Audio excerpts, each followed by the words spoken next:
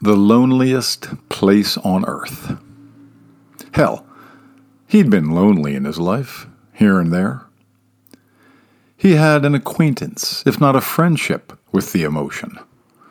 But now, well, these days, it's his closest confidant. Probably he first felt loneliness as a kid, after all his older siblings grew up and moved out of the house. One day the big old house, alive with chaos and bruising physical exertions, wrestling matches on the living room floor, arguments with his bossy big sisters. And the next day, all quiet on the Western Front. Dead quiet, just his lame parents and the old hound. And then that first year at State, 30,000 students, and he didn't know a single one of them. Thought it would be cool to go most of the way across the country to drink and smoke weed and chase girls and maybe even do a little studying. And it had been cool, very cool, eventually. But not at first, not that first year. That first year had been the desolation blues. And then all those long, far-flung odysseys to remote corners of the world. Going just to go. To look and smell and listen, to see what might happen. Places where not a soul spoke a word of English, and the native tongues sounded like two rocks rubbing together. Places where people looked at him like they might at any moment either offer him a meal or kick him in the balls. Those had been some eye-popping, mind-altering, God-forsaken times. So damn lonely on those two soft beds in the middle of the night that he just wanted to lie there and weep. But that was child's play compared to this. This blows all that petty gloom and doom from the past away, kicks it in the ass and out the back door, down the wooden steps and out onto the weedy lawn. He married in his early 30s. A woman of the same age, a woman on the edge of desperate for domesticity and especially children. There was chemistry between them, chemistry and hope and yearning, but probably not the tenderness and the affection for a long and happy life together. But still, away like so many they ventured. Romance, passion, promises, a big gaudy regal wedding fit for a princess. And in no time, because she did not think there was any time to spare, a daughter. And then another daughter, and then a third daughter.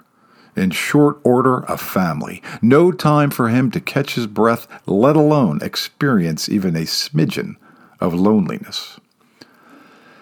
Always a touchy-feely kind of guy. A physical force in need of a physical connection, he wallowed in the simple joy of lying in bed with his girls, cuddling and mauling them, smothering them from head to toe with hugs and kisses and affection. He stroked them and tickled them, rubbed their little heads, and stroked their chubby little bellies. Infants and toddlers crave physical attention the way smokers crave nicotine, the way junkies crave smack. He satisfied these cravings by holding and rocking those girls and sleeping with them curled up in his arms. So intense was his attachment to these three little ladies that he failed to notice the slipping away of the physical connection between himself and his bride. Some of this was natural, as they both gave so much to the young'uns that little remained for each other. Still, they should have paid attention. They should have taken care.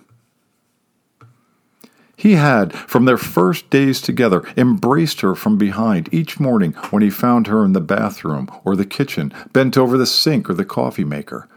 Just a quick embrace, arms wrapped around her chest, a few light kisses on the back of the neck, a gentle push against her buttocks. But then one morning, 3 hungry mouths to feed, she gave a signal, discreet but manifest, that this small offering of affection was unwanted, undesired. Assuming something had gone awry, undoubtedly something of his own doing, he tried again the next morning. Again, she sent the signal. So he tried again the next morning. He tried off and on over the next few weeks. And then, his feelings hurt, he stopped trying. He had his little girls, after all. They smiled and giggled and looked absolutely delighted every time he came close, every time he put his big face on their bellies and blew loud, wet kisses. He lies in bed in the dark and remembers all those loud, wet kisses when the girls, still young and unbound, accepted his love without reservation. But he also remembers that night they had the spat. Over something, over nothing. After the raised voices, they went silent. A few minutes into this silence, she got up off the couch. He assumed she was just going to the bathroom, or maybe into the kitchen to make tea. But no, she stayed in the kitchen for a minute or two, then announced she was tired, exhausted. She needed to go to bed. He did not stop her. He didn't say a word. It was the first night since they'd gotten married that they did not go to bed together. The very first night. He tries to remember how many years ago that was all of a sudden. 7 at least, maybe 8 or even 9. A long time. A long, long time. The beginning of the end. Even if there is no end, just desolation till death. Okay.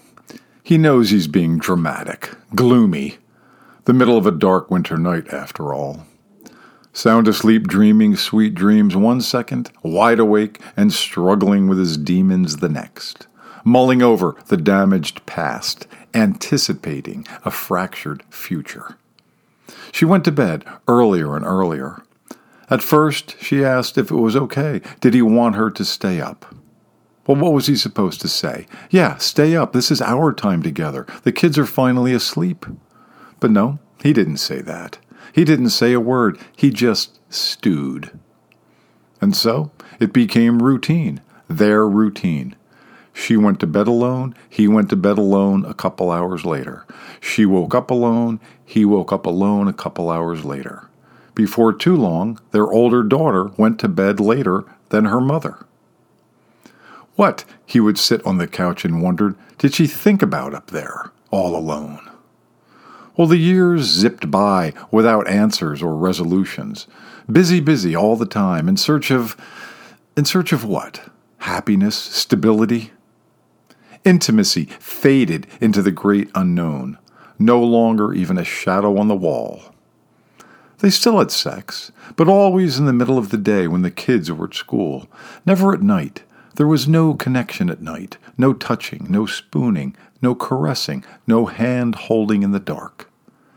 It went on and on and on this way, and continues to go on and on and on this way until this day, until this night, this long, lonely, dark winter night. No touching, no spooning, no caressing, no hand-holding in the dark. No nothing.